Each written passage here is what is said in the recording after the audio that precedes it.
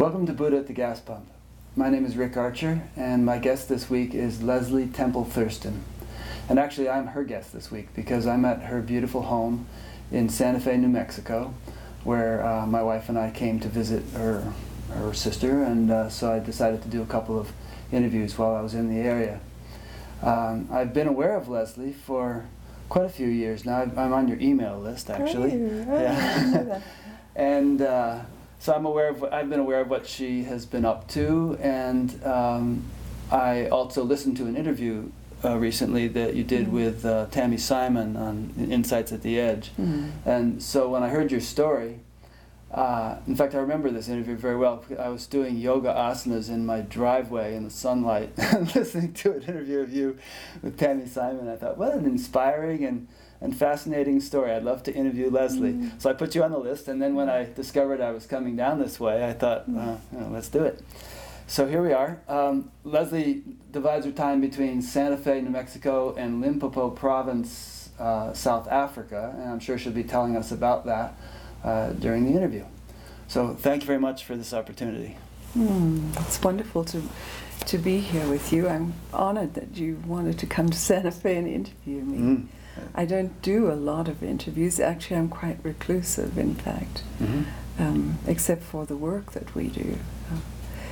We haven't become activists or anything like that. Right. Just in a certain way when we work. I suppose working with the black people of Africa is kind of an activism.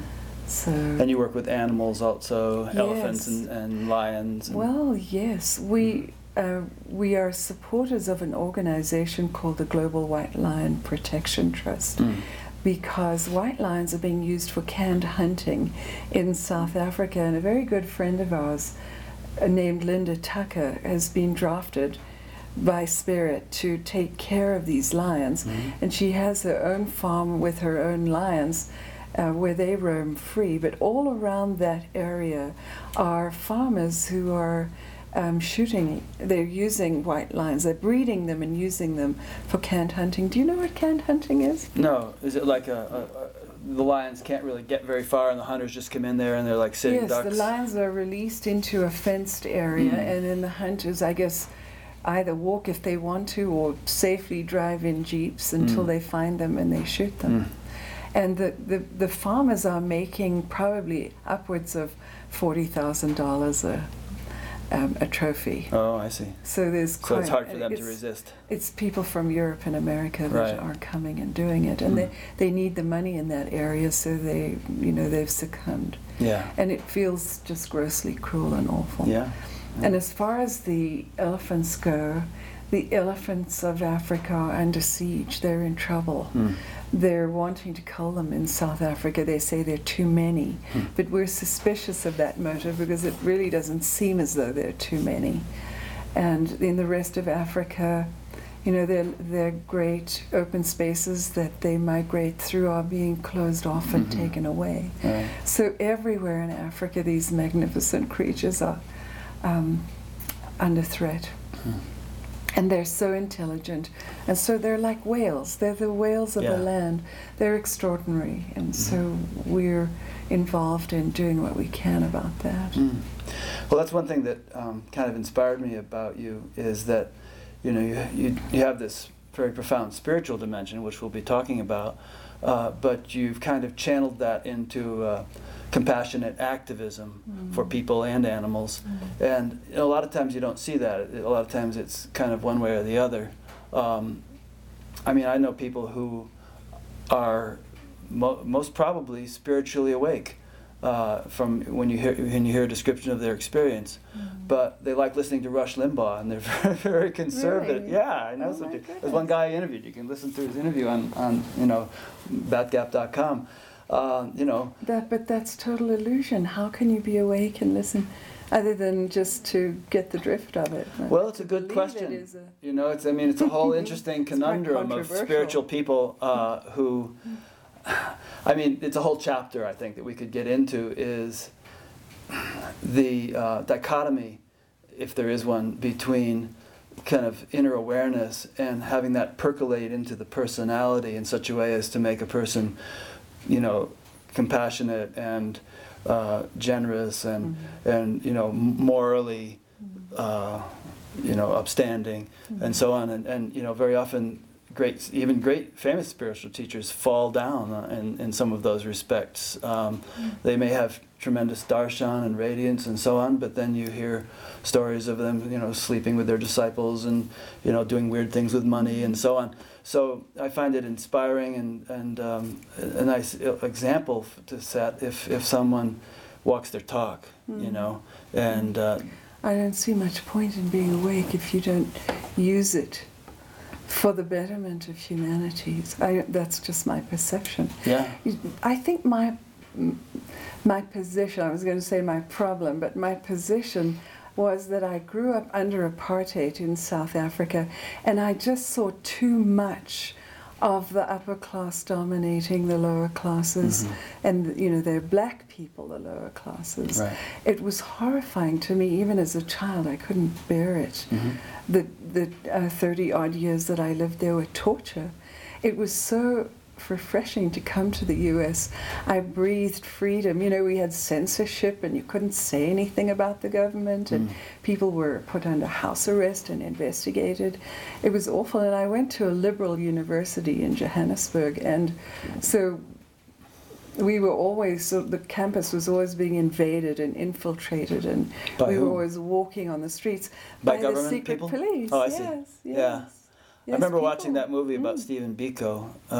That was later. Yeah, The whole thing erupted just before I left. And the reason we left was obviously Spirit's guidance, but my ex-husband got an appointment at UCLA. He was a doctor, so we had already agreed to go when the whole thing erupted. But I realize now that my destiny was to not be there for when the actual revolution hit the skids, in a way. Right. And I was on my spiritual journey, and it wasn't that I was escaping, because I had been on my knees to my guides who were communicating with me at that time, and saying, what can one person do? What can I do? I have to do something. And so they sent me to the US. And it didn't make sense at first, but what happened was that I met a spiritual teacher, and several spiritual teachers, and I began my journey. Because they said, we'll show you what one person can do. And they took me through the whole journey very fast over the course of a few years. I had a cave experience where I was completely secluded for about 2 years, and that during that time I did a lot of process work to help South Africa, because the revolution in 1986 and 7 was at its height, and that's round about the time when people like Biko and others were being executed. Now that's a good little synopsis. But now let's go back to the beginning and unpack that whole thing and go into the details of every stage. Yes. So maybe let's go way back. I mean, as a little girl, what was your first inkling of any sort of spiritual dimension or interest in that sort of thing? Well, my grandparents had a farm way out in the bush that was really far away from everywhere. Actually sort of near the border of Botswana. It was very wild. And I used to get sent off there regularly during the school holidays, or offloaded by my parents to spend the 3-week vacation with my grandparents. And my grandmother was a strangely reticent person who didn't really like me very much, I don't think. But so she left me completely to my own devices. And so I would wander through the fields and through the bush hours and hours on my own, or else I'd go to the compound where the black people were, and I would hang out with them. And there was no electricity there, and no paved roads. And I was in the middle of Africa, and that's an energy field all of its own. And many years later, I realized that I was going into samadhi as a child, just wandering around on this farm with nobody to talk to and being left alone. I didn't understand, but I liked it. I was in this sort of wildly expanded trans-Africa state of consciousness. And then it was balanced out by my education and my life in the city. That's where it started. Because when I did finally break into samadhi when I was older, my mind immediately, my whole awareness went back to Africa, and I was right there again. Yeah. So I understood that I'd been doing it as a child. And then, of course, during my teenage years, I did what other teenagers Just became a wild and crazy teenager. Yeah. But I always carried the banner for the black people of Africa. Did you get flack for doing that from your peers? No, my peers? parents were quite liberal. They didn't mind at all. How about friends at school? Did you befriend black kids? I guess you weren't in the same school as black kids. South Africa is the home of apartheid. Yeah. So it was major segregation. Right. We lived in neighborhoods where everyone spoke English, and the Afrikaners lived in a different part. Yeah. Mostly didn't live in Johannesburg. They had their own city. Or cities. So only more recently has there been a real intertwining of the different races and nationalities. But everyone was separate. The English-speaking people were much more liberal, and the Afrikaners were they were the architects of apartheid. And so I'm not pointing fingers. It really was a complicated mess, and now they're trying to fix it. So, and it's a sort of a noble attempt. Well, it seems like it turned out a lot better than it might have, I mean, when Mandela came in, he was very forgiving. Yes, it was a miracle that it wasn't a bloodbath. He could have been a very bitter man, after what he went through. Absolutely. No, he's a profound, unique being.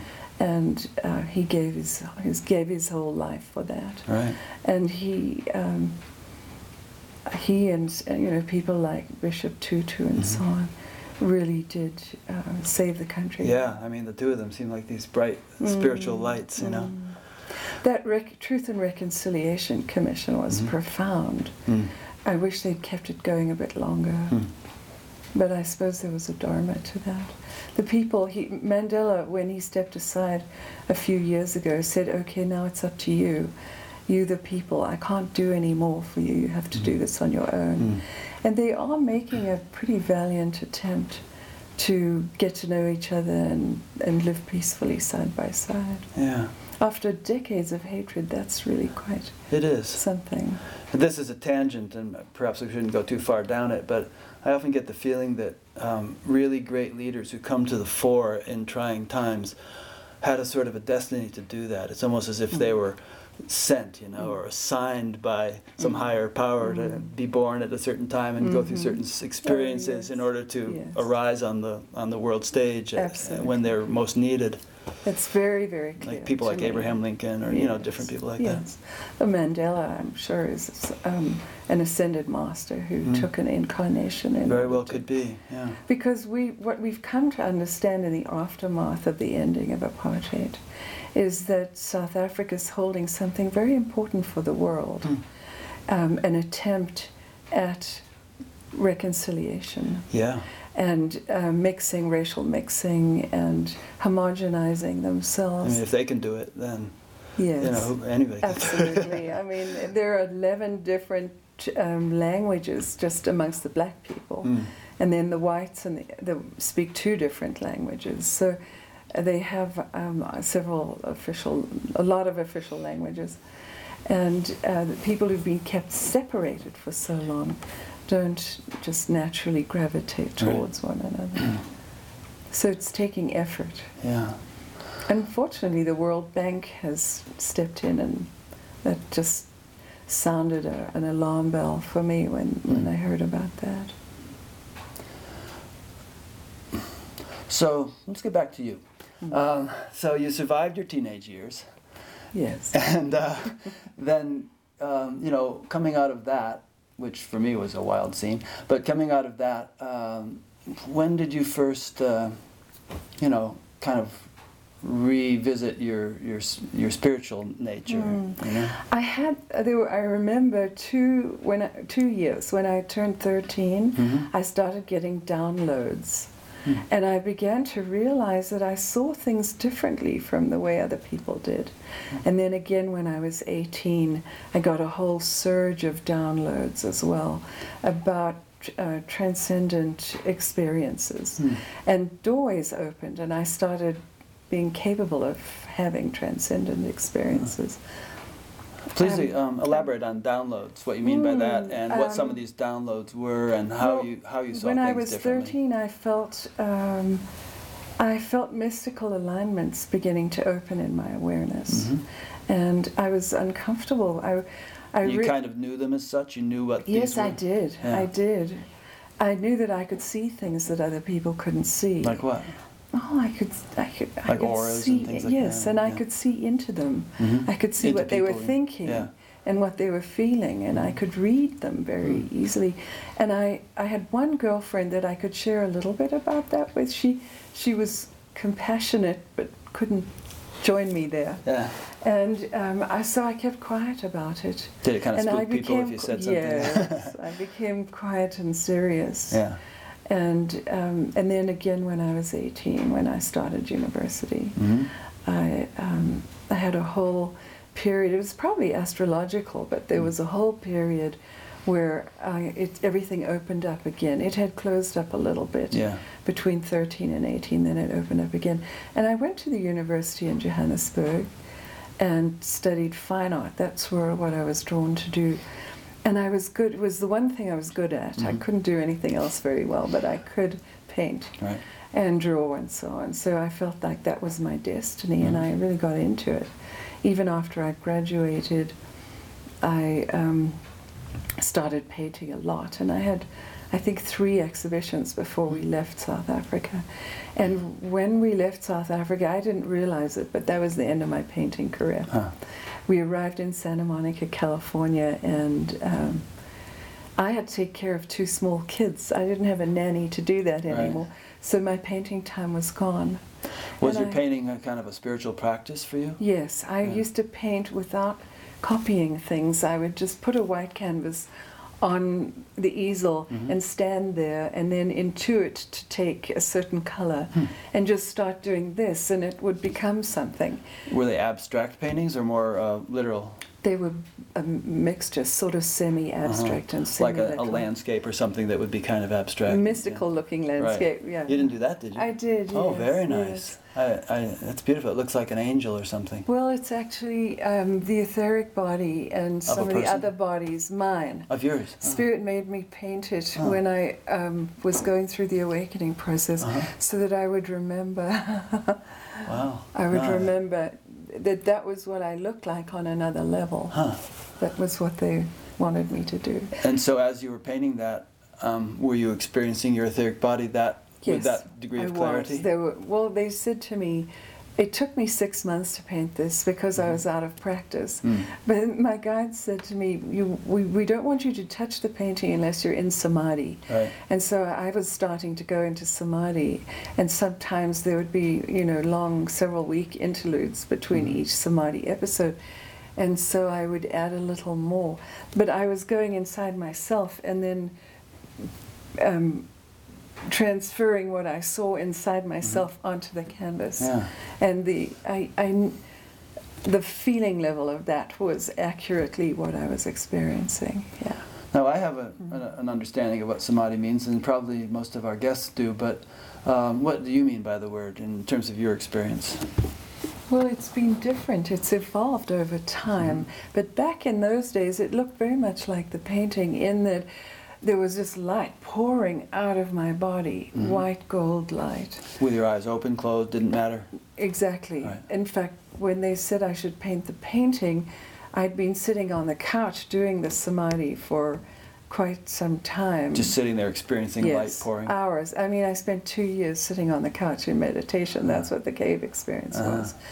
And at some point they said, okay, now we want you to make a painting. I hadn't done one for years, so I went and got a canvas, and they said, now you're not to touch the painting unless you're in samadhi. So it took 6 months because there were intermittent samadhis. But the reason I had to do that, one of the reasons was because they wanted me to be able to hold the samadhi while I was in motion. Right. And focusing, so I wasn't sitting anymore. I was standing up in samadhi and moving my arms and thinking a little bit. Although it's a very intuitive process. There's not much thought happening when I paint. Right. When I used to paint, I don't paint anymore. Now, you've alluded many times already to they, referring to guides. Yes. So let's talk about that a little bit. Who they were. Who they were, how you experienced them. It was and absolutely everyone that and when you that know started the name also. of. Yes. Yeah. During the course of that 2 years, I was taught by everybody. Okay, now wait a minute. So the 2 years The cave of cave experience, experience, yes. was that like That before was you the got married, when you were culmination. still... No, later on. That was long after my divorce and after all many years of spiritual practice. It was between 86 and 88. Okay. And I guess I'd sort of reached the climax. So I was drafted into a small apartment in West LA, which is an area I'd never lived before, where I knew absolutely nobody. And gradually, the beings that were tutoring me telepathically led me into going out of the house less and less and less until I was really housebound. Yeah. And then they started working with me. And I went through the dissolution of my entire ego, including all the negative stuff at the bottom. So I would lie in bed or on the floor, weeping, or it doesn't sound Just very... experiencing all Just this... letting it all pass through. Yeah, catharsis stuff going on. And this was the latter end of it, because as the human imprint of the ego dissolved, so the samadhi started to come through. And so the training then shifted. But I was going at one point seesawing between high, luminous samadhis and then diving down into the muck again. And this would be like a week-long cycle. I wonder if someone, more mundanely oriented would have just said you had manic depression or something. Oh, absolutely. I was Maybe you did in one completely sense. isolated. Nobody came near me. Nobody knew where I was. Well, actually my family. But they had moved to Phoenix, so nobody was knocking on my door. Right. I was really, all my friends had somehow vanished, and nobody knew where I was. I was completely incognito, locked up in this apartment.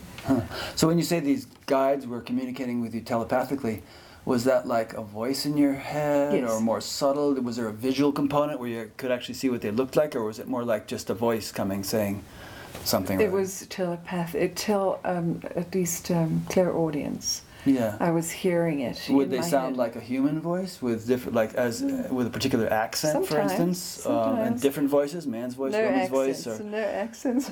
different genders, or just somehow in Different, mostly masculine guides, but occasionally. I had a many-month experience of the Divine Mother working with me, but that came right at the end. They were ascended masters. Sometimes they told me their names, sometimes they didn't. And you would know they were an ascended master because they would say, "I'm an ascended master, and my name is so-and-so." Babaji. I'm Ramana Maharshi. Ramana Maharshi showed up one day and he said, "I've come to teach you for about 6 months, and you need to do what I ask you to do," which I did. Interesting. And he was one of the last. I started going to Samadhi at the end of that. But Babaji was one of them, Yogananda at one time, a whole slew of ascended masters from Archangel Michael, several archangels, but Archangel Michael was a very prevalent guide. And gosh, I'm spacing on the name of some of the others. Were they all people? Sometimes they didn't have names, and I would ask them. They said, "You don't know who we are, and we don't feel that you need to know. We don't feel the need to speak about it." So that kind of answers the question I was going to ask, which was, were they just masters that we all may have read about in books, or were they just somehow out of the blue something that no one's ever heard of? It was both. It was almost everybody that you've read about in books, and more beings that nobody's, ascended masters, and then with no names. Yeah. At least they didn't tell me. They were so compassionate and so loving and so always there, and it was 24 hours a day that I was in this transmission that came through. And so I didn't mind being alone. I wasn't really alone. You weren't alone. Plenty of company. Sometimes when I hear people talk about these things, I'm skeptical, but for some reason with you, I don't feel skeptical. It was because some people use it as a sort of an ego boost thing. Oh yes, I am speaking with the Archangel Michael, and he's telling me to tell you this, and it seems a little hokey. But in your case, no, Archangel Michael put me on a 3-week fast and wouldn't let me sleep. I had to sit cross-legged in front of my altar for 3 weeks. Well, I got during the day. I was actually in computer programming school, but every night for 3 weeks, I didn't sleep a wink, and he coached me, and that's when my heart opened after the end of those 3 weeks. I didn't eat or sleep for those 3 weeks. So you actually came out of the apartment, went to a computer programming school? Yes, and then sat up when I came back. And then came back and meditated all night? With him. He with was literally guiding. No sleep for 3 weeks? No sleep, no food, no sleep. How did you feel during the day when you were back? Just fine. You didn't feel hungry or tired or anything? Because I was being fed this energy. Amazing. Yeah. I feel like I'm missing a lot here, because there must have been so many interesting, particular things like that. That I mean, if you were communicating with all these different people, perhaps don't let us miss kind of the highlights of all the... Well, I can share something. Yeah, please, as much as you... At the end of those 3... I was sitting in a restaurant in Boulder, Colorado, eating lunch, and Archangel Michael, the voice came in and said, I am the Archangel Michael, and I've come to teach you. Do you want me to? Something like that. And I said, yes, I do. And he said, well, stop eating. And I had this delicious bowl of shrimp right in front of me that the waitress had just put in front of me. So I pushed it aside, and that was the beginning. I had no idea that it would last 3 weeks, and I had no idea what was going to happen, but I just trusted him. So I went to school every day, and I came home. You were living in Boulder then? In Boulder, yes. I came home, and I was living alone. I came home and was guided to sit down in front of my altar and meditate. And the first night was a bit shocking because it was the whole night and no sleep. Did your legs get tired sitting in? Oh, that was part of the whole thing. My legs ached and my back ached, and it was agony. Yeah. And it went on for hours, and I just sat there and cried. But you really felt like you shouldn't get up? No. He had said he was going to teach me. Yeah. And so I stuck it out, and I didn't get up. But what happened was I just cried a lot because the pain was unbearable. And as I cried, my shadow started peeling off. He was peeling the shadow off. And it went on for 3 weeks. I didn't know that it would go on for 3 weeks. So pain all night for 3 weeks. But then after a few days of that, there was a night where I was just in samadhi bliss, and there was no pain. And the whole night felt like 5 minutes, whereas the painful nights just seemed like hours and hours of misery that dragged on. And I didn't know it would end at the 3-week mark, but I hung in with it. Yeah. I used to jog, so I stopped jogging, and he said, "No, go and jog. You'll see, you'll be able to do it." And I did. I was able to jog my 3 miles. Must have been good for your legs after all that sitting. The pain would go away instantly, and it would arrive instantly. It was like the pain was being done to me, and just the crying was a healing. At the end of the 3 weeks, my heart opened to a much deeper level than it was. I mean, I was still very third dimensional at that point, but my heart opened into a higher dimensional state to the point where it never closed again. And he said to me at the end, he said, "This is Heaven's Gate." And I can vouch for that being true. I had a whole different viewpoint, a whole different perspective on life at that point. I saw people differently. I felt different in myself. How did you see people differently? What are some of the characteristics of this heart opening? I could see their whole I could see their whole ego configuration and who they were beyond that. I mean, it was like everything became transparent. And I've Just never would you lost have to that. sort of really zoom in on a person to see that, or could you just like No. at the cash register you see the whole picture of it? No, I didn't use it that way. These are people I knew. Right. We were all in computer programming school together. And they were acquaintances, not Yeah. really close friends, but because I had lunch with them at times and I Right. spent time with them, You'd be interacting and I focusing. could see, yes, I could see where they were wounded and where they were blocking the light and where they were in pain and so on. Did you find yourself beginning to help them at that point? In whatever small wounds way I could without seeming to Without be. imposing. It was really just showing compassion Yeah. when people seemed to be suffering. There were times when I said, I see that you're in trouble, can I help you, or something like that. Yeah. You know? And then if they were really ripe, they would let me. Mm-hmm. But it was just a way of being there for people, and I didn't want to create the wrong impression, let's say Right. that. And I just felt I need to be humble Yeah. rather than anything else. I have a friend whom I interviewed earlier in this series who, I don't know if this is still going on, but she went through a phase where if she was on the phone with a help desk at some company or something like that, she just to hear a few words from the person's voice and she'd start getting all this information. Oh, they went through a divorce and they have 3 kids and all these details of their lives just from the sound of their voice. I sometimes get that kind of information, but really only if it's pertinent Right. to what the person's trying to clear in themselves, or where their main hitch is Yeah. that's hanging up their lives. So yeah, it gets quite transparent. So it sounds like your cave period happened in both LA and Boulder. Is that so? The cave experience in LA came after the Boulder experience. Oh, okay, I'm getting mixed The up. heart opened and then I was sent off to the cave experience. I was literally sent from Boulder to LA. Oh, okay. So As soon as I finished my computer programming course. Which you probably never did anything with. No, but I saw why I was doing it at some point. And that's why the samadhis started, was because as an artist I'd been very right-brained. And the computer programming balanced out the left brain and the right brain. I see. And as soon as I started to get some mastery in the computer programming, that's when Archangel Michael showed up, and that's when I went through those 3 weeks, and that's when the samadhi would begin at night.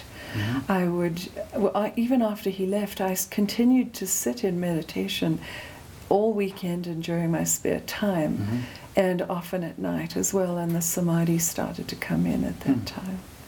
So it developed over the course of quite a while, and then, they sent me to LA at the end of the Your guides. programming course. Yes, they.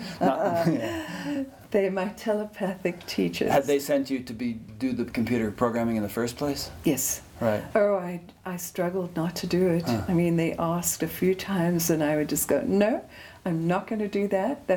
I don't have a mind for that. I'm not that kind of person, But finally, somehow they cornered me. I can't quite remember how they did that, but they got me Sign there. here. Yeah. I wonder if a lot of people have guides sort of whispering in the ear like this. They do. And Everyone they don't know does. it. Absolutely. Right. Or they Yes. just think it's some thought that's, some random thing They going through. do. Everybody does. Huh.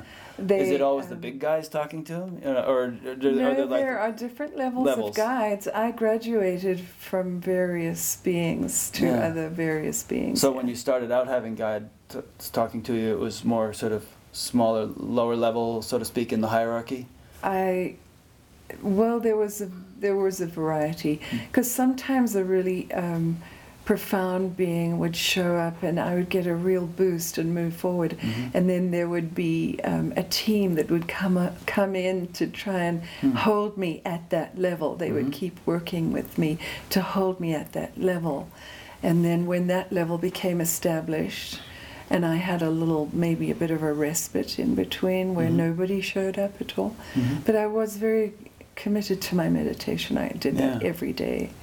So, but then someone else would show up, and it was a series of jumps that I was given. Yeah, it's interesting because I've been meditating for 42 years, and I've always I've never thought of it so much in terms of, you know, some other entity of some kind intermediating or helping me, although I imagine that must be going on in some way. I've always just thought of it as this process I go through where my mind settles down, like in this nice deep state, and come out again. But you know, you're kind of giving. I had asked for enlightenment. I don't know that everybody does that. I had asked for that, and I said I had stated I'll do anything to have that state. Right. And I mean, I gave up many things that were deeply important to me in order, and became a very solitary being, living completely at the whim of these guides. Yeah. You know, get in your car and drive to such and such. I would do it. Wow. Yeah. I was just listening to a Sufi teacher, Llewellyn Vaughan Lee, as I was driving up here in the car, and he was talking about how, you know, these higher beings, they don't have the dense bodies that we have. And so they kind of need us in a way to be intermediaries here on Earth in order to, you know, help to bring light into the world and so on. So it's kind of this collaborative effort. And I imagine that, you know, when someone shows a willingness to cooperate, then, that makes them so happy. yeah, then they say, okay, here we go. Here's somebody we could work with. Exactly. Yeah. You get a lot of attention when you are available like that. Yeah. But I mean, a lot of people would probably listen to what you're saying and think, I'd love to have that going on in my life, but I seem to be kind of a lunkhead, you know. I'm not in tune with guides. I mean, you know, I'm doing my yoga and I'm doing my meditation, but I seem stuck and I'm not making very much progress. And how could I have what Leslie is talking about?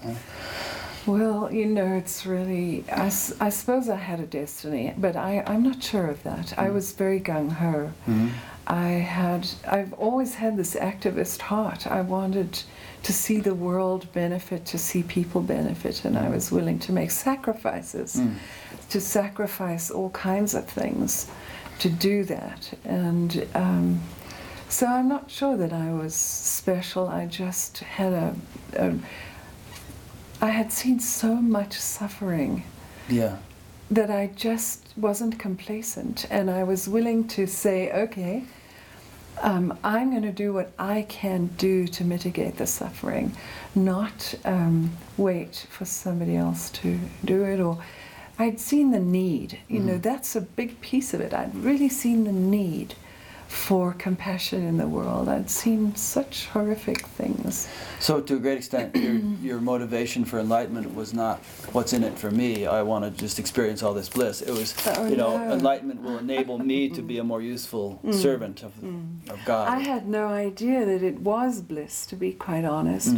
I wanted to serve. Yeah, and you felt like your understanding was that enlightenment would be the tool or the attainment that would enable you to serve. It wasn't my understanding. Oh. Remember, I'd said, I'll do whatever it takes, and my guides had sent me to the U.S. I see. And I'd been meditating before, for a year or two just in kind South of on Africa. Your own, just doing it. I learned TM, and I did it on my own. Okay. Yeah. It was the only meditation that was available in South Africa. Yeah. So that was my beginning. TM was the beginning. Did you have a good experience with that? Oh, yes. I had lovely meditations. In fact, it changed my life. My whole perspective on everything changed. And Peter Swan, remember him? South Africa, TM teacher. Anyway, go ahead. I'm sorry. No, the one that I studied with was different.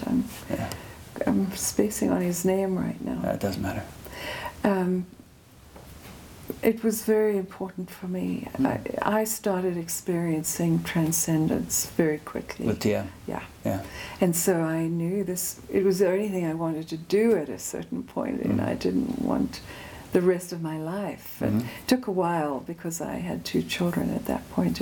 It took a while for my husband and I to sort out, you know, what was brewing between us.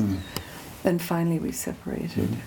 And after about a year, I was asked by my guides to let my children go with him. And that was when I moved into the towards the cave experience, which I couldn't have done. That must have been, boy, talk about sacrifices. That was a big one. Yeah. And the art, I sacrificed the art. They stopped me from painting at a certain point. And They mitigated the separation from my children in amazing ways.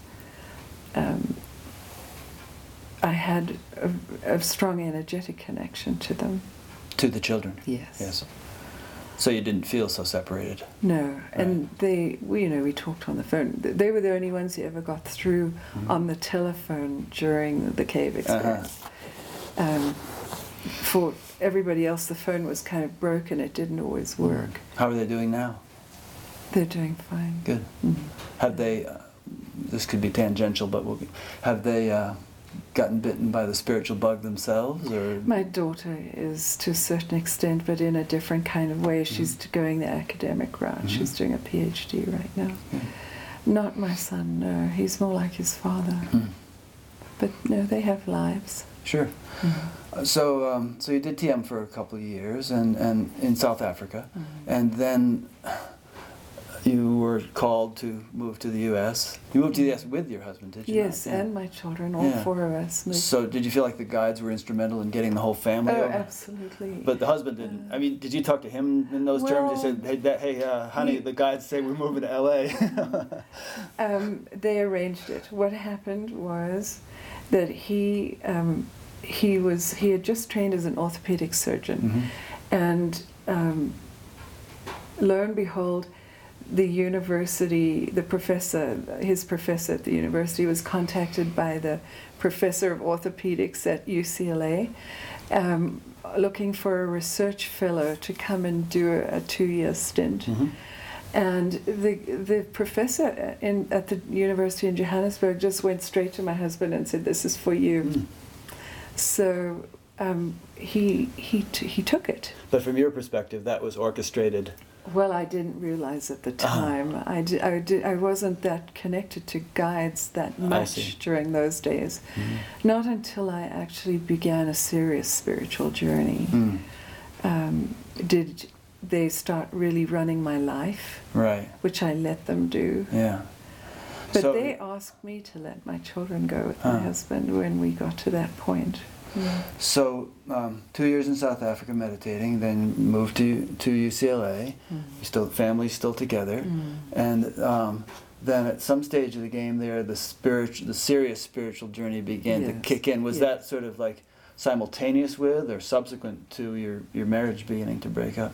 It was simultaneous. Simultaneous. So it's like the spiritual engines were revving up, and that was making it more and more difficult to maintain the status quo that you had been living.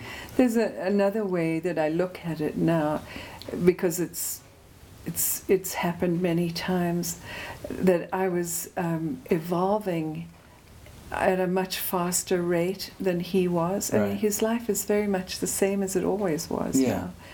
And I was on a very different trajectory. And so it was inevitable that we would move apart because he wanted stability and to stay the same, and I was already in motion.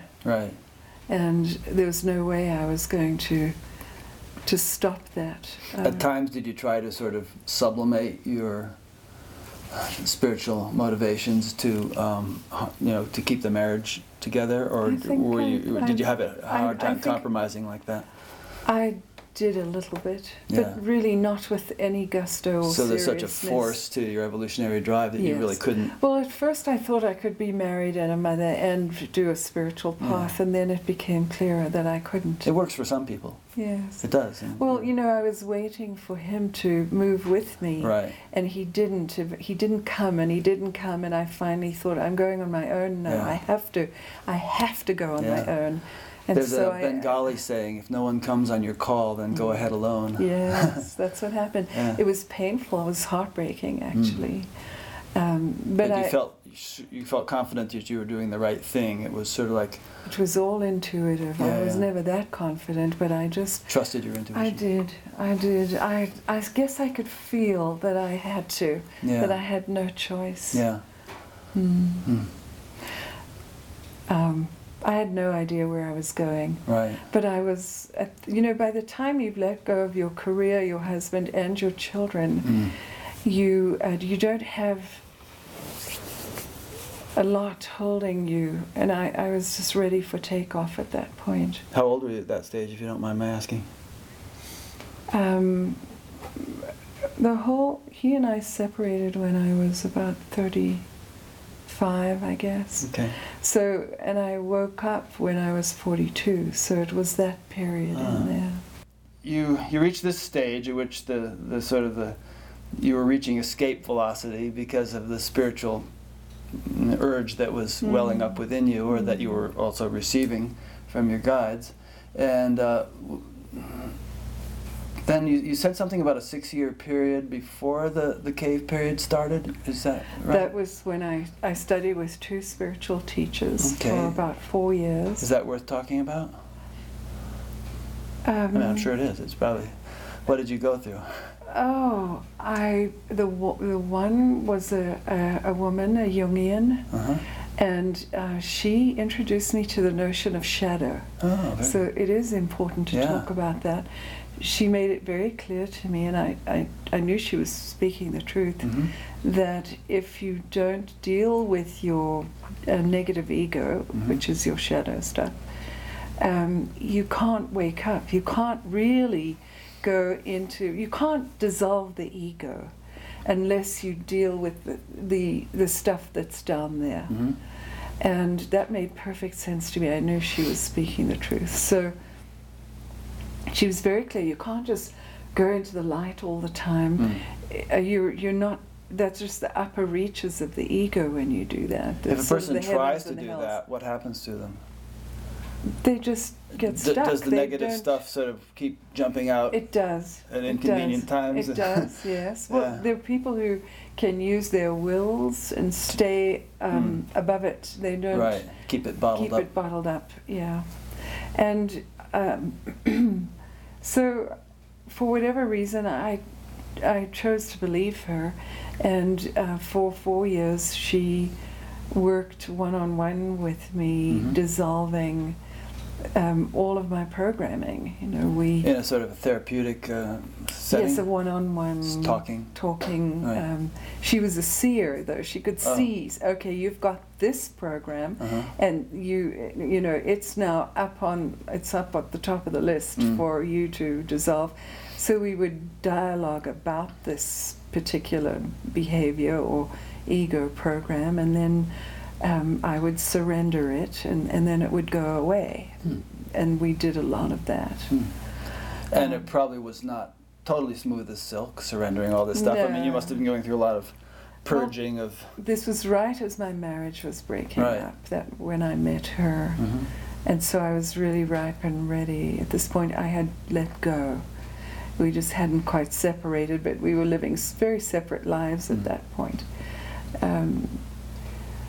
And so I was fairly distraught. It wasn't a very cool experience having a marriage breakup. It was hard. And I was distraught and a bit confused and so on. But it was as though I was being carried along by the current in a river, actually. Anyway, she was there,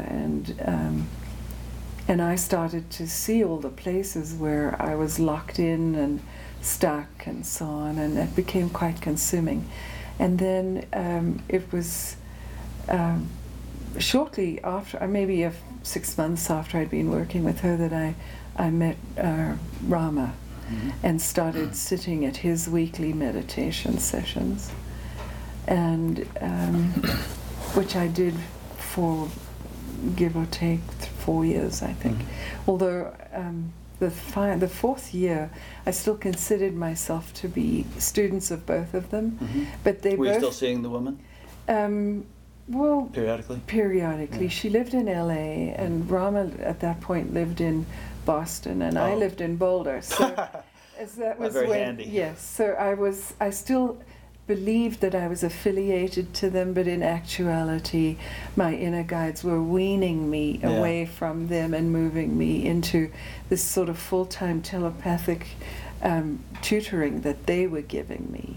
How could you do weekly meditations with Rama if you were in Boulder and he was in Boston? Were you flying to Boston? Well, that was before we all left LA. Oh, okay. Yes. So in other words, Rama was in LA at that point. At that time, and then he went to Boston and I was in Boulder. I see. So it wasn't. It was just in my mind that I studied with him for 4 years. The actual experience was probably more like 3.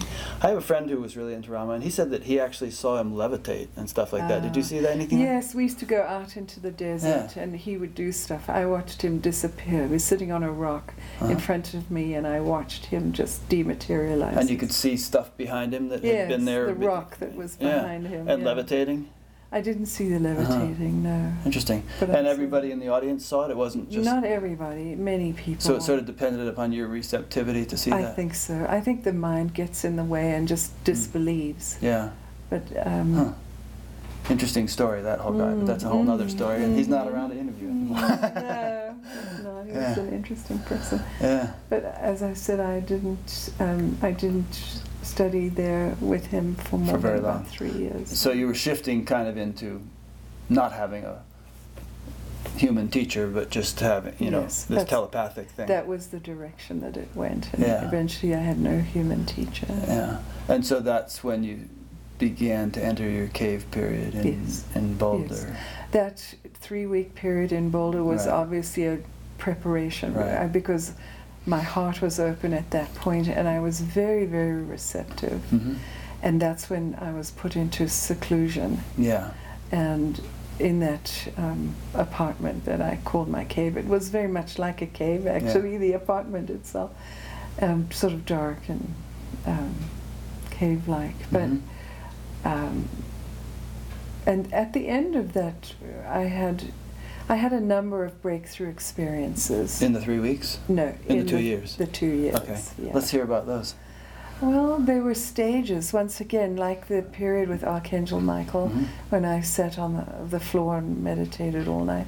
That was a stage. That was a significant stage. It had a beginning, a middle, and an ending, with an outcome where a significant change had taken place.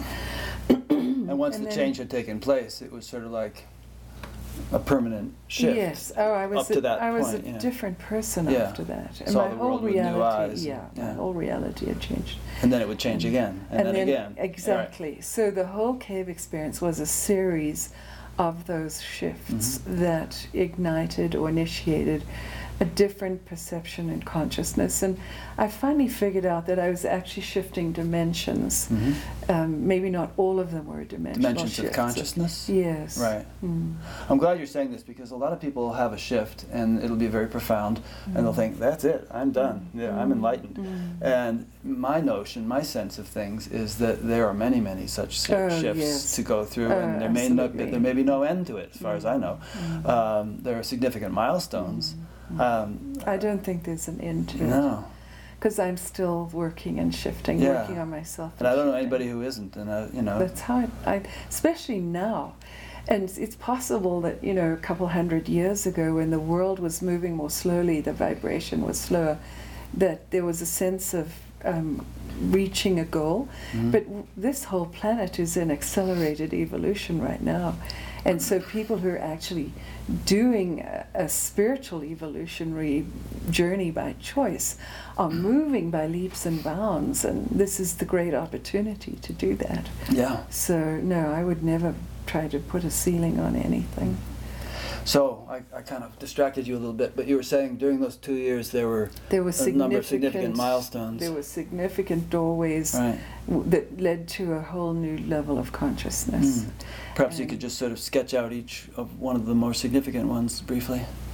Or not briefly, if you want to elaborate. The one where we discussed the making of this painting was a very significant one, because I started going into samadhi, and I had been having samadhi sitting on the couch, but I had to keep very still, stop my mind, and hold the meditation in order for that to come through. And then, so the painting was significant because I got up. They wanted me to be able to walk around and move and be functional, and hold the samadhi at the same time. And their rationale was, well, painting is something you know how to do, so we think that you'll be able to do this. As opposed to fixing an engine or something. Right, yes, where I had to engage my mind. The painting was very intuitively spontaneous. And so by samadhi in this in this instance, do you mean sort of a settling into a state of unbounded awareness with very little or no thought, heightened perception, and being able to maintain that while painting? Yes. Yeah. Yes. Okay. So that was a tutoring that had an outcome, and gosh, there were others I can't quite remember. I can't bring them back right now. So maybe we should move on. Sure. So, shall we move on to the end of the 2 years? Oh yes, at the end of the 2 years, that was the most significant one of all. Yeah. At the end of the 2 years, I didn't know it was the end of the 2 years. I figured there must be something special at the end of the 2 years, yes, otherwise it might have been 3 years or 4 years.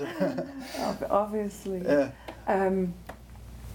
I had gone through a period of shadow that was fairly regular, but one day I was sort of sitting on the couch, which I did most of the time, and I was feeling sort of strange. I couldn't really define it, but I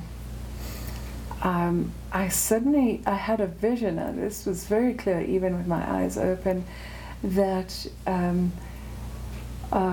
a lot of arms materialized. It sounds so bizarre, but these arms with hands came down in front of me and grabbed me, and I felt myself being lifted up, and then I don't remember anything. I don't know. I only found out what happened later under hypnosis, but I was gone for 3 days. Really? Your body was on the couch? I don't know where my body was. Okay. I came to on the couch in the same, lotus position, and was very disoriented. And you looked at a watch or something to figure out that it had been 3 days? No, fortunately I had a subscription to the LA Times, and when I opened my front door, I was sort of bumbling around in this sort of dazed state when I got off the couch. I opened my front door and there was a little pile of newspapers there. So see how many days had elapsed. So I knew how many days had elapsed, but I was gone. And the thing that was most noticeable at the end of that was my state of consciousness. That I knew I was in a nirvikalpa samadhi at that point. And better define that for people. I don't know if I can. It's meaning it didn't end. Vast transcendental state that didn't ever go away. I'd had those high samadhis before, but then they would subside and I would plunge into the shadow again. Yeah. But this stayed. I didn't go down into the shadow anymore. I just stayed in the state. Of course, initially you probably didn't know that you were going to stay in that state. You might have figured that you were going to drop down, but then... I did. That's why I didn't tell anybody. Right. I didn't go out and say... But then days passed and you weren't dropping down. The days went months. Yeah. Actually, I didn't tell anybody for 2 years because I wanted to be absolutely certain. Did you have friends that you could talk to this stuff about? Did people know what you were going through all this time? No. You were just on your own. I waited 2 years, then I wrote my ex-husband a letter and told him, because he knew what I was trying to do. He didn't really approve of it, but he actually paid my rent, so that's he was nice. Supporting me. Yeah. Did he think that, again, I feel like I'm getting tangential here, but I'm curious, did he think that there was any legitimacy to what you were striving for, or did he just think you were nutty? No, I think he, over the course of all the years that I'd been meditating and sort of asserting my independence around this, that he kind of half believed it. Yeah. He was clear it wasn't for him, but he was willing to. And you weren't doing anything crazy. No, I wasn't doing anything crazy. He saw that I was serious. I think he may have thought I was a bit. You weren't shaving your barking head. up the wrong tree or something, but he was willing to humor me, I guess. Well, that's very nice. So I waited 2 years before I ever told anybody anything. But the seclusion started breaking up at that point. And people started coming into my life. Like there were several people who lived in the building with the block of apartments that I lived in, who came and knocked on my door and said, "We've heard that you teach meditation. Will you teach us meditation?" And so that was sort of a coming out thing. Yeah. And then I met a couple of other people at some kind of festival, some kind of Whole Earth festival, and they wanted to come and meditate with me. And so my seclusion was over, and it sort of one thing led to another, and I started teaching them what I knew aside from the meditation. But I want to share with you about the when I went to the woman to be hypnotized. Okay.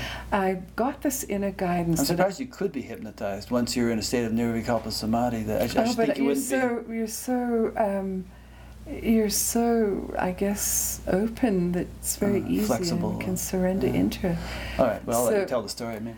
I don't know if this part was just made up. I don't think so. I wouldn't be telling you if I really thought that.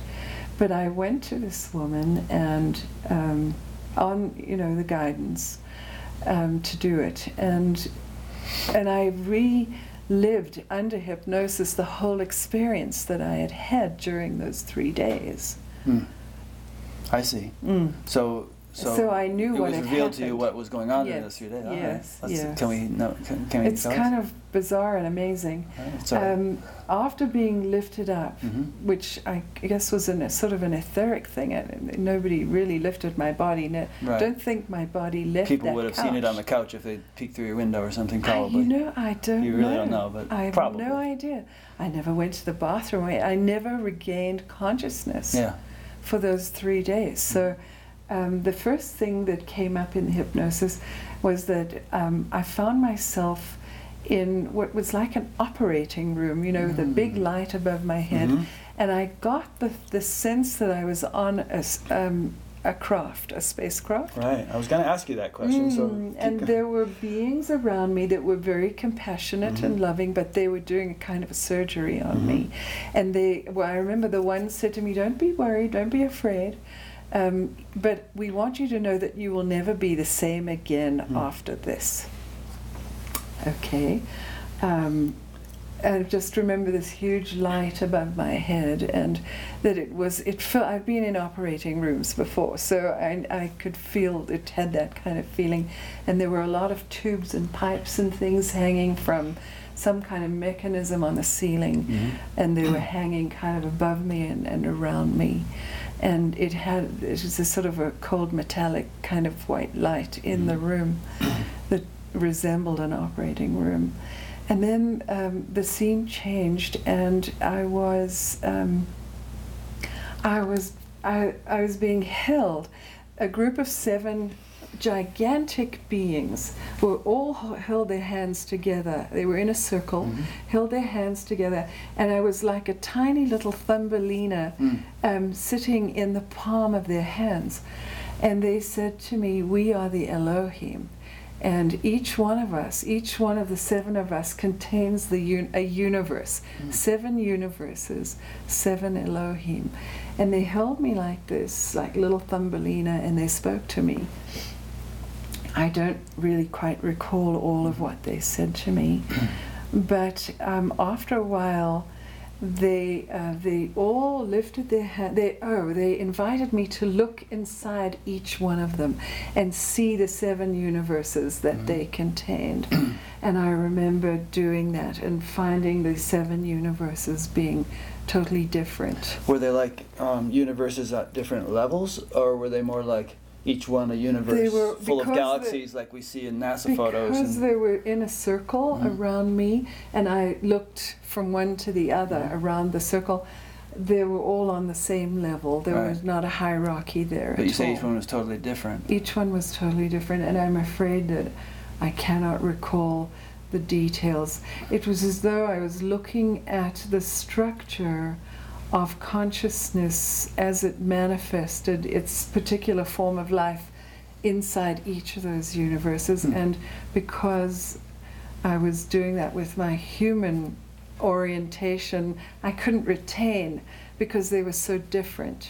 Different forms of life. So in other words, it was so alien to human intelligence that it's impossible to sort of recall it and express it in English language. Yes, precisely. Yeah. And that took a certain length of time. And the Elohim said to me, "You are one of us." Huh. And Elohim is just a sort of a celestial being or something, right? I didn't really Is that what that know. means? I didn't really know. But that's what they call themselves. Well, there are creator beings, angelic creator beings. I see. I've since learned, but they seem to each, I don't know how many of them, I only saw those 7, Right. and each one contained a universe. Now you kind of segued from being in apparently in a spacecraft of some kind Just was to this like Elohim thing. Or just like a dissolution, just They're suddenly the scene... two different scenes. The scene faded, and then, this one started, Okay. yes. And then the next thing that happened was they said some words to me which I can't recall, but then they had me look up, and what I saw was something very much like that scene from the movie Contact, where she goes through the time warp and she sees that golden galaxy with sort of golden light all around it, and she looks at it. Well, that was this was before the movie Contact was made even, but that's what I saw. They all held their hands up like that and pointed me towards this, and I and actually held their hands so that their hands went right into the golden energy around this spherical golden form, and I felt the energy of it. And whenever I watch that movie Contact, somebody else has been there. It's been years since I saw it. Somebody else has been there, because that was exactly how I felt. You know, she goes, "Oh my God, it's so beautiful." Either that or the intelligence of these beings channeled that into the movie makers, you know, and gave them the vision to do it. It was a saturation of love that I had never, ever experienced before. And it was sort of, oh my God, you know, kind of feeling. And I saw there was a slight pull in my body to just go right into that light. And something held me back, and I realized that it wasn't my time to do that. In other words, you might have died if you'd gone into it. I think I probably would have. That I came back because I still had to do things and live a life. And then I think that was the end. And then you woke up on the couch. Yes, I woke up on the couch. Yeah. And you know, if it hadn't been for the newspapers, I would have had no sense of the passing of time at all. Right. Huh. And so then you began to get drawn out by people, teach me meditation. Yes. It's the knocking on the door and you know, saying, you know, come. I guess I was luminous at that point. Just to look at you, you mean people would think, whoa. Yes. Yeah. And there was a force field around my body. Now, I don't have that quite to the same extent. At least I don't think so. Oh, you look it pretty may luminous have just it may have just seemed that way then, because it was so unusual. I'd never quite felt that way before. And now I've become accustomed to it, but I don't think so. I don't walk around, I don't have a huge golden aura around my body anymore. And I think that that's also evolutionary, and I've integrated it into what's more like clear light state of consciousness than that kind of radiant celestial. Yes, my understanding of that is that that's still egoic, somewhat egoic. It's sort of a fourth dimensional heavens and hells. You're in the heavens when you're in that state. But it has a polar opposite. It's still some of the hell worlds are polarities to it. Yeah. I meant to ask, as a result of this whole experience you had. Do you have any comments or insights into the role that sort of extraterrestrial intelligences might be playing in this whole thing? I mean, you know, a lot of people feel that they have a spiritual orientation and that they're assisting the planet in its spiritual evolution. Well, what is an extraterrestrial? We think they're like little space people, but you know, the Ascended Masters are extraterrestrials. But they do seem to, some of them at least seem to have physical craft that people see and that come around, and there's crop circles and there's all this stuff going on. and you wonder Yes. about.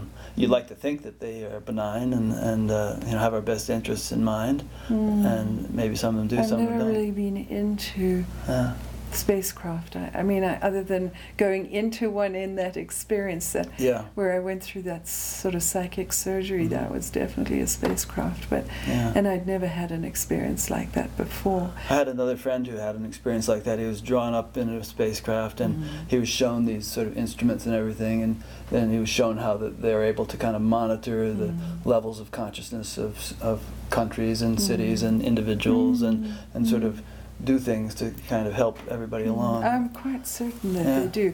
I've come into a perception that I would describe now as that we are like test tube babies, the human race, and that the higher beings are just like training, cultivating, teaching, developing us. It was a vision I had at one point. So they're right here. We are not alone. Because we have a programming to feel separate, that we perceive ourselves to be alone. Right. After the fall, humanity became locked into the egoic veils of separation. Yeah. Now, do you feel that these beneficent beings that you've been, guided by most of your life, have a negative counterpart that are trying to hurt people or lead people astray, and that are in kind of competition with the good guys? Well, that's what I've heard. I mean, I've never run into any of them, but my whole perception of reality was based on polarity, on the duality. One of the ways that I came into non-duality was by working with dualities. So I would imagine it's a question of whether there's still duality out there in space, or if it's confined to planet Earth, or if that sort of outer space thing is just an extension of our reality.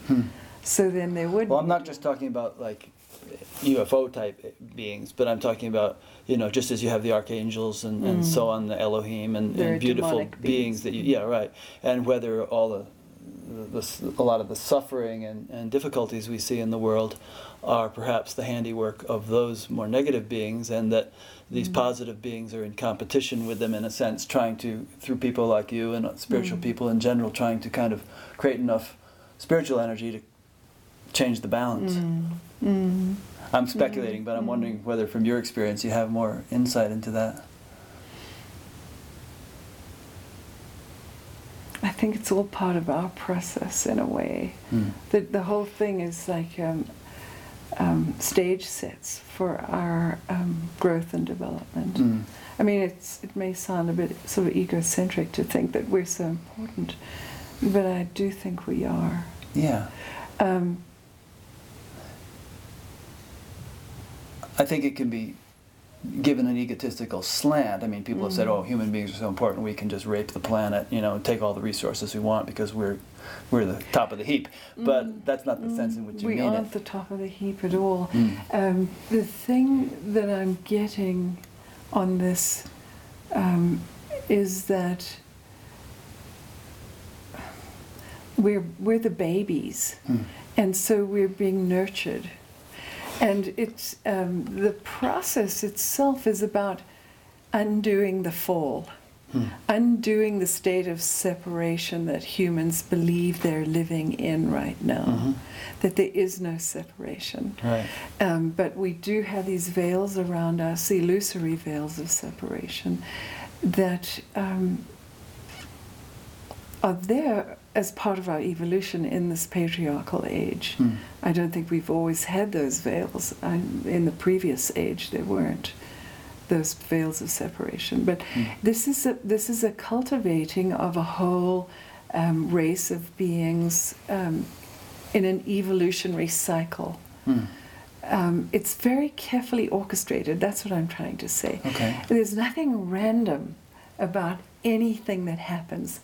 And it's just the human state of separation that perceives the randomness. Yeah. Because our separation is, our sense of separation is feeling allows us to feel cut off from things and disconnected from things, and it's an illusion. There's nothing random, and there's no such thing as separation. And so that's what we wake up to. We wake up to the unity of everything, and that's what we're being taught. My experience with my guides was that they gave everything, all their time and energy, and absolute meticulous attention to detail in the way they worked with me. There was nothing shoddy or slipshod or, part-time about it at all. Very serious work. A very serious work, yes. The evolution of the human race we're talking about. And as you were saying that, I was kind of picturing a leaf falling from a tree and thinking, every little tiny thing like that is perfectly integrated into the whole divine plan, or the whole divine play. Absolutely. Nothing goes on. There's nothing that's. I mean, if you think about it, everybody says, "Oh, yeah, God is omniscient." Well, if God is omniscient, nobody really knows what that means. But but if you think about what it means that every little housefly and every little particle of everything is permeated by divine intelligence.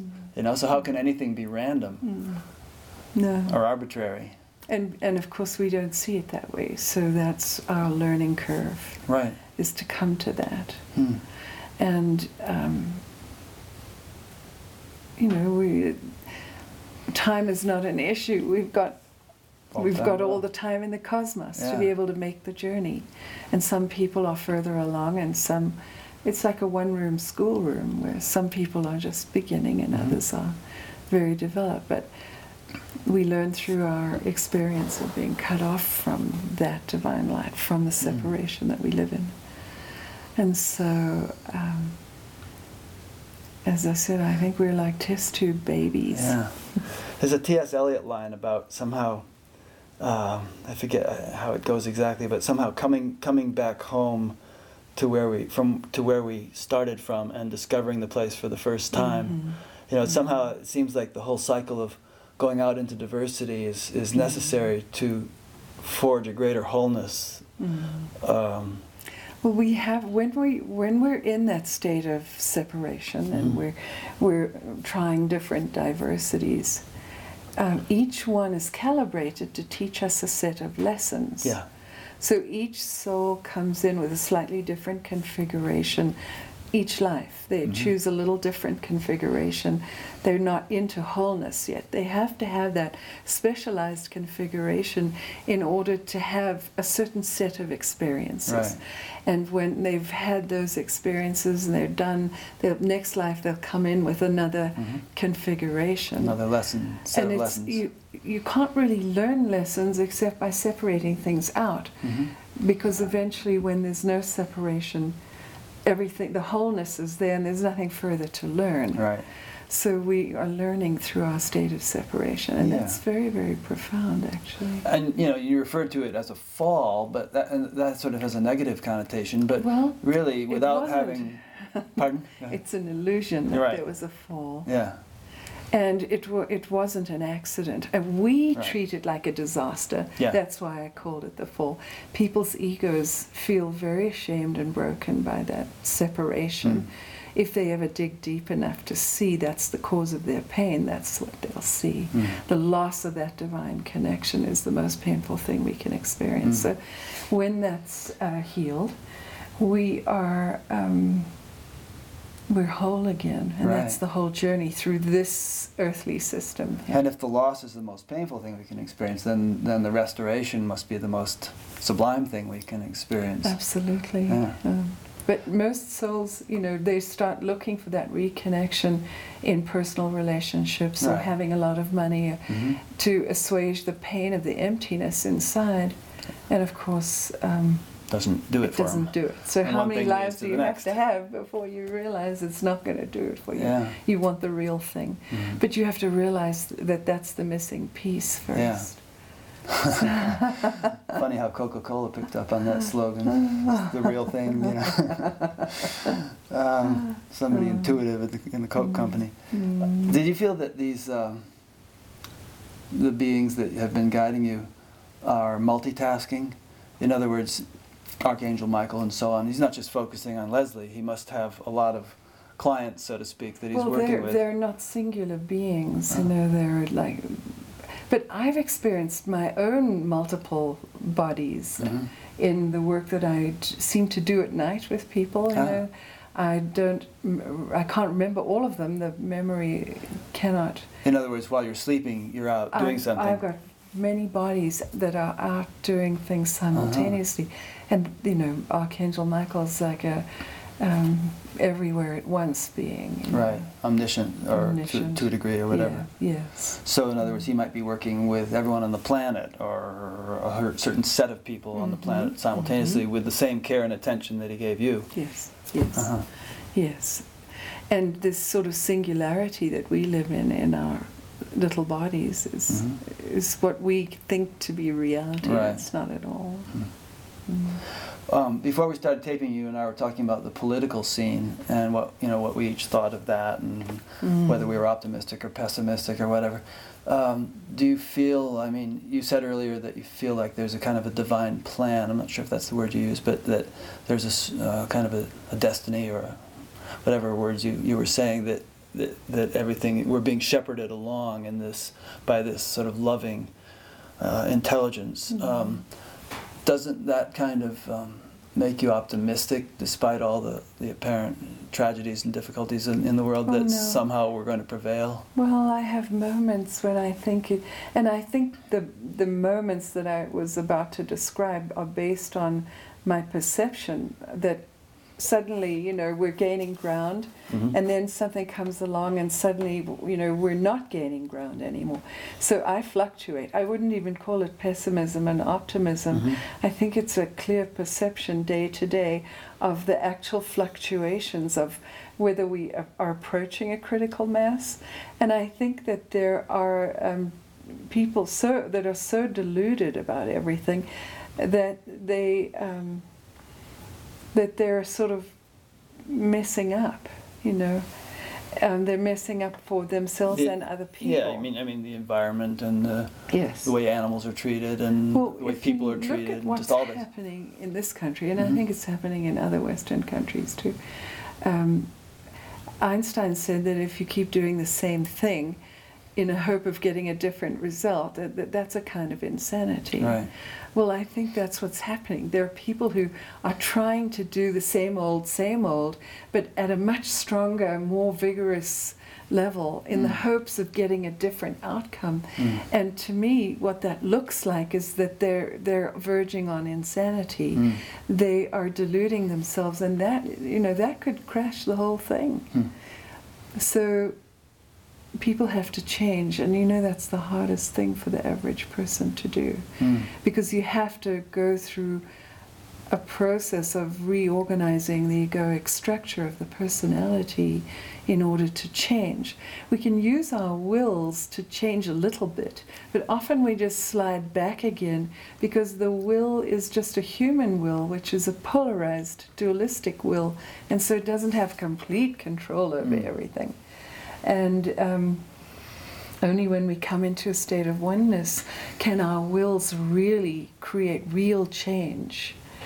And you have to be willing to change to get to the oneness. It's kind of a double bind.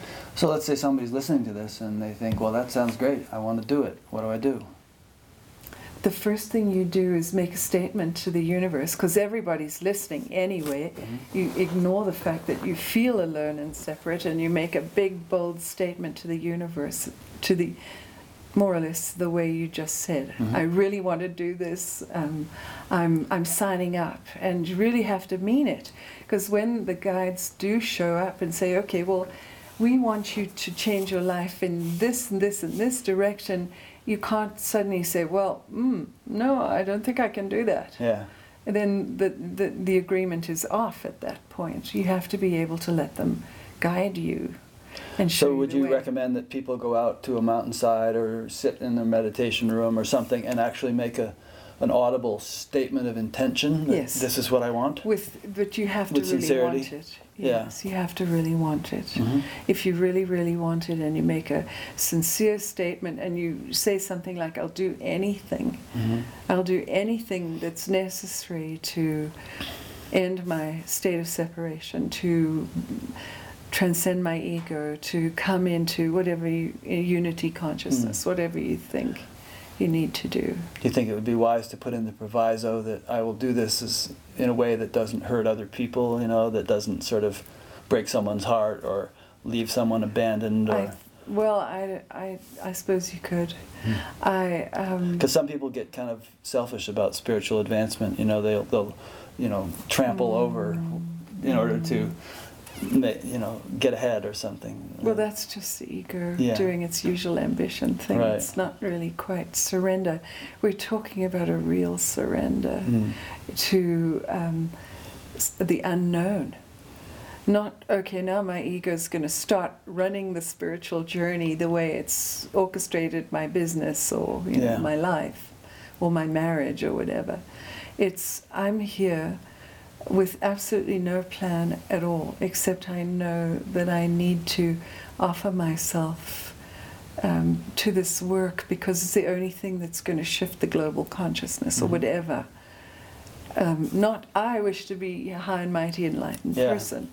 I think there has to be an altruistic genuineness to that surrender where you're really saying, I don't know how to solve the world's problems, but I would like to try, and I'm asking higher intelligence to show me the way.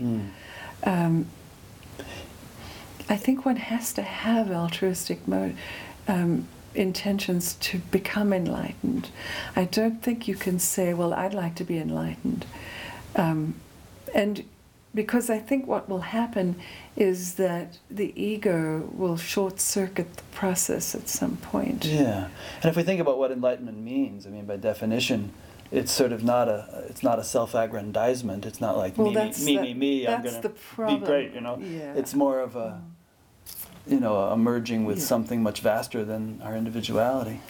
But that's what people don't get. They think it's going to make them, I don't know, more powerful, super guru. perhaps. Something like that. Yeah. Because I know the projections that I get from people, students, people who sit with me, is that I'm something special, that I'm, and that I know it, that and their projection of the superior makes themselves inferior, and so then we have a hierarchical projection that's really uncomfortable for me. And then they're thinking, maybe I could become something special too, and then I'll have people sitting at my feet. Exactly. So I see things with very equal eyes. Because I just see God in everything, and there's only oneness there. So these egoic perceptions of being special are really uncomfortable to me. I just wish I could somehow, I can talk about it, and I do, I try to explain it, but until the ego is dissolved to a huge extent, there's still that whole superior, inferior perception in the ego. And they think I'm being, putting myself on a pedestal, and I'm just trying to help them see there are no pedestals, And that what people don't realize is that it's coming from inside. It's a programmed or conditioned perception of superior and inferior, and we do that with all of society. It's a human perception that comes from inside. And then we tend to think that, that person thinks they're superior. But actually, we're making them superior with our projection. Yeah. And only when you come into the oneness and you transcend the duality can you see that it's all God, and there are no separations, and there's no high-low. Somebody sent me an email about this the other day after listening to one of the interviews. They said, why are you always quoting Ramana Maharshi or Nisargadatta or all these people? Aren't you sort of putting them on a pedestal? And, can't you just quote yourself or whatever? And my attitude is that it's one of these paradox things where, you know, on the one hand, I feel like there are people who are vastly more advanced than I am, and I look up to them, and I respect them, and I admire them, and I'll quote them, and, you know, I'm not taking what they say as some kind of gospel truth cut in stone that I need to sort of believe in, or else I'm going to hell or something, but, you know, a lot of people have the ability to express it much better than I do, and, you know, they're much more eloquent, and they can sit for an hour and give a beautiful lecture that I wouldn't be capable of giving, and I love listening to them, and so on. So there's no harm in it. But on the other hand, I realize that essentially we're all the same, and we're all one, and I don't know, so somehow these two things seem to fit together okay for me. You know, I can have respect and admiration and even devotion for someone, and at the same time feel a kind of a camaraderie. You know, it's probably because you don't feel very broken inside yourself. People who are more broken by their upbringing, their childhood, and so on, are more polarized in that way. I've been there. They feel, you know, okay. I mean, I had an alcoholic father and a mother in a mental institution. I was very years of meditation have evened you out. Right. Yeah. Okay. I've gone through all sorts of fanatical phases. And I wish that everyone in the world was willing to look at their egoic constructs from a witnessing place where they can say, this is just my garment for this lifetime. It's not who I am. I'm not the ego. Yeah. That I am I'm divine presence taking in a human life and living in a polarized ego in order to learn lessons, but I'm not the ego, and I'm not the dualistic nature that I'm expressing here. Yeah. It takes a while to see that. I mean, you know, someone hearing these words isn't necessarily going to be able to snap their fingers and just see it that way. You know, there's a maturation process, I think. I mean, getting back to our person who has gone into their meditation room and proclaimed their intention to be enlightened, you know, for the good of the world, then, you know, they might then think, well, what next? Now what do I do? You know, I've had this intention. And I mean, do you sort of feel confident that something's going to show up for them pretty quick after expressing that intention, or you know, do some people fumble around for a while? No, I really do think something does show up, but they might be too scattered to catch it when it comes, and they miss the opportunity to grab a hold of it. They're preoccupied. They're too into being in control. That's a big one. This is my life, and I'm in control of it. I'm going to do it the way I want. Yeah. And enlightenment's a nice idea, but really I have to learn lessons about life through being a controller. So it can take a while to dismantle all that stuff. Yes. I was gung-ho already, but the 4 years that I spent with the Jungian therapist were so profound in that I really saw the games that the ego plays about power and so on. Power, fulfillment, you know, need and desire and all that sort of thing. I really began to see that I had them all. Yeah. And that they weren't really who I was. That came through so clearly. And that was a quantum leap forward. So incredibly freeing, really, to have that experience. I would recommend everyone get a really good Jungian therapist. Yeah. Is this woman still practicing? No, I think she's in her 80s at this point. But getting to know your ego. You know, everyone goes, oh, I want the light, I want the transcendence, it's so beautiful. Yeah. They have a taste of it maybe. And the real change takes place when you grapple with your ego. It makes all the difference because you then see, this is a whole fabricated personality. It's not who I am. And plus, you can catch yourself when you start doing behaviors that are part of the ego. You go, oh, whoops, there's my little power-hungry side diving in here and wreaking havoc, you know. And so you stop doing it. You drop it, you drop it. And you have to drop both sides of the polarity. You have to drop the negative and the positive. And that's where people get trapped. They want to keep the positive side and drop the negative side. But because you're moving from duality into non-duality, you have to be willing to drop the positive side as well. The positive side of the particular programmed behavior that you're doing. And then the liberation comes so fast, it's truly amazing. And dropping positive and negative doesn't necessarily mean you're going to be a lukewarm blob that has no emotions. No, you're becoming a transcendent being. You're becoming your real self. Right.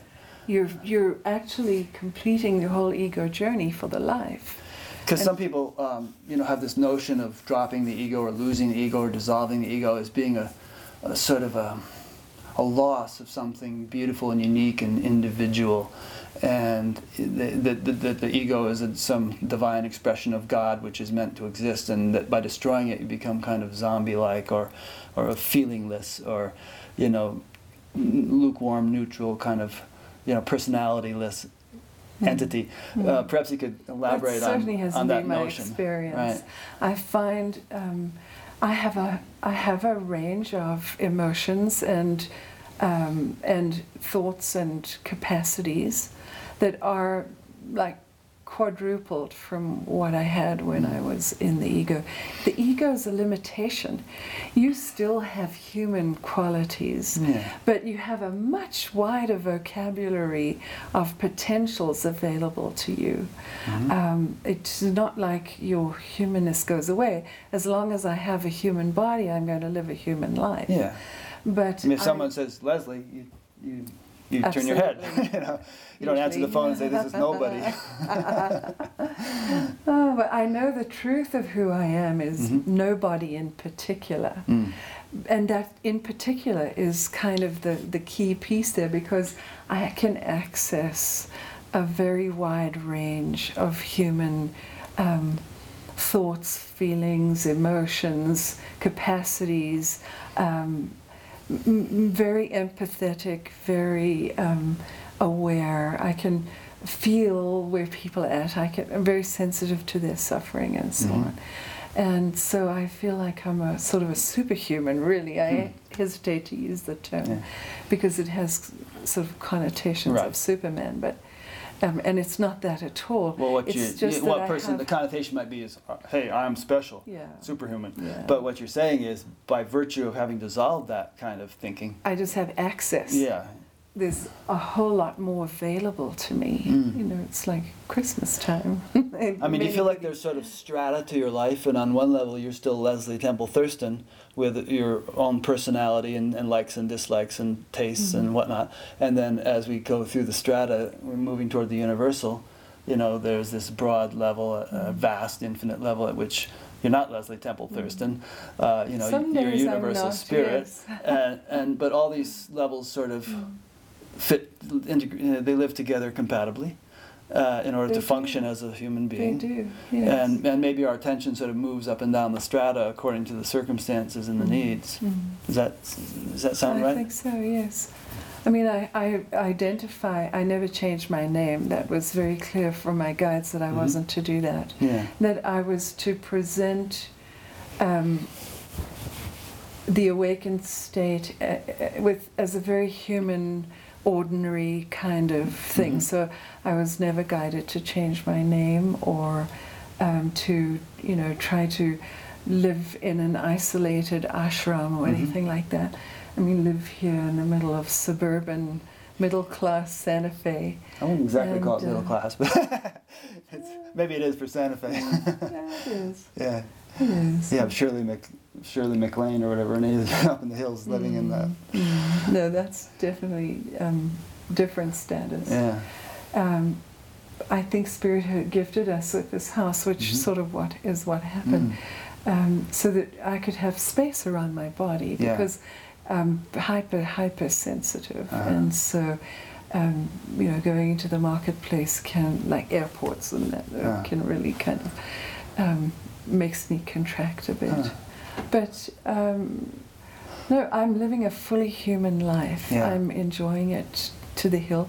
It's very creative. I've always been creative, and I just love. I use my creativity in ways of helping people and writing and developing new theories and so on, and rather than making paintings nowadays. But yeah, people are your canvas. Mm-hmm.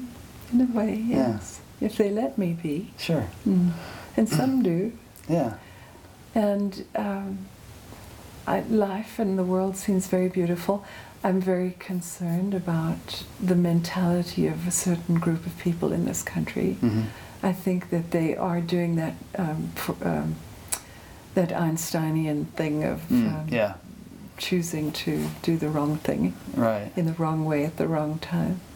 It seems like they're going to hit a dead end, and my concern is that they're going to hurt a lot of people along the way. Yeah. And a lot of people are being hurt now. Yes. And animals and the environment and all kinds of things. So, yes. Huh. It's hard. I'm very sensitive, and so I mean I can weep for the suffering. I try not to be too dramatic, gushy about it, but it does hurt me a lot. Yeah. So I don't know. I've had a very wonderful. It's been 20 years, or actually it's 22 years since the Nirvikalpa shift. Yes. Yes. So it's really Nirvi now. I mean, by meaning non-break. There has been no overshadowing or interruption or anything. No. During Not sleep really. also? I mean, is pure awareness there during your sleep? I for part of the sleep. Part of the sleep, yeah. I go into a deep sleep where there seems to be no sense of anything at the beginning of the night, and then I'm conscious for the rest of the night. Yeah. And we've been working so hard at that. We've been trying to get more restful sleep. Working hard with students and retreats and things like that. Projects galore. In terms of this humanitarian stuff we mentioned in the beginning. It's all activism kind of projects. Are you able to do it remotely from here, or do you have to go to Africa to do it? Oh, we have projects here as well, so we're doing both. My role is more energetic, although when we're in Africa it's more hands-on than it is here. But I am definitely doing an energetic piece of work for the world. I'm very conscious of it. Elaborate on what you mean by that, just a little bit. Well, it's really hard to I think talk I know what you mean, but I'd it. like you to try to... Yes. I have a method of processing. So if I see a group of citizens or a country, they're all acting out egoic stuff. So whether it's a group of people doing egoic stuff or an individual or a whole country, it doesn't make any difference. I can process that internally because everything is part of me. Yeah. As if you sort of digest it or something. Yes. And help to kind of neutralize it or align it, recalibrate. Yeah. But I get quite toxic physically toxic when I do that. And so there's a limit to how much I can And then you have to regenerate yourself to detox. Yeah. Or it takes a few days for the toxicity to move through the body. Yeah. And sometimes I'm, quite down with it and try to keep going because I don't have time to rest. Well, perhaps that's the main role you've been cultured for, because it's a big world out there, 7 billion plus people, and there's only so many people you can interact with. But perhaps by working on this more subtle energetic level, you're able to have a much bigger impact than if you tried to just do it all on a kind of a one-to-one. That is what's happening. Yeah. And that's increasing. Especially at night. I do most of it at night. But during sleep. Right. Yeah. Semi-sleep, whatever you want to call it. But if I'm in the middle of something, it'll stretch out over a few days. You mean if you're going through a process of realigning something, it might take several days to do? Yes. Yeah. And are you usually aware specifically of what it is you're realigning? Like, okay, I'm working on this situation in Czech Republic or something like that? Not always, interestingly enough. I would have to... it comes in at a very impersonal level, and I do it as though it was part of myself. So unless I happen to open the newspaper or my guidance actually says, this is what's happening, like the thing that I shared with you earlier, right. that is a little bit of a danger signal, so they're alerting me to that. So in other words, it's almost like you get assigned little projects. Instead of, hey Leslie, we've got one for you. We need this. We need somebody to work on this. Would you please take it on? And then you do it. Yes. Yeah. That's and I don't know if that's true for all people who are teachers or whatever. It's what you remember, that was my premise at the very beginning. I'll do whatever it takes. Yeah. To help the world. And so that's what I've been given.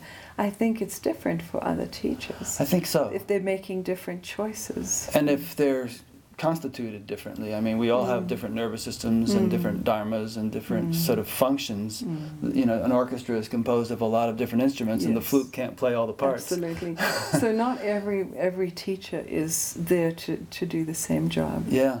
And some of them have big mass followings, like Amma, and she sits there for hugging people for 24 hours, and others are just, you might not even know about them. I mean, there might be people that don't have any students or anything, and they are definitely. They're just up in the mountains someplace or something, absolutely. and doing this processing thing that you do. Huh. Yes, I'm sure that's true.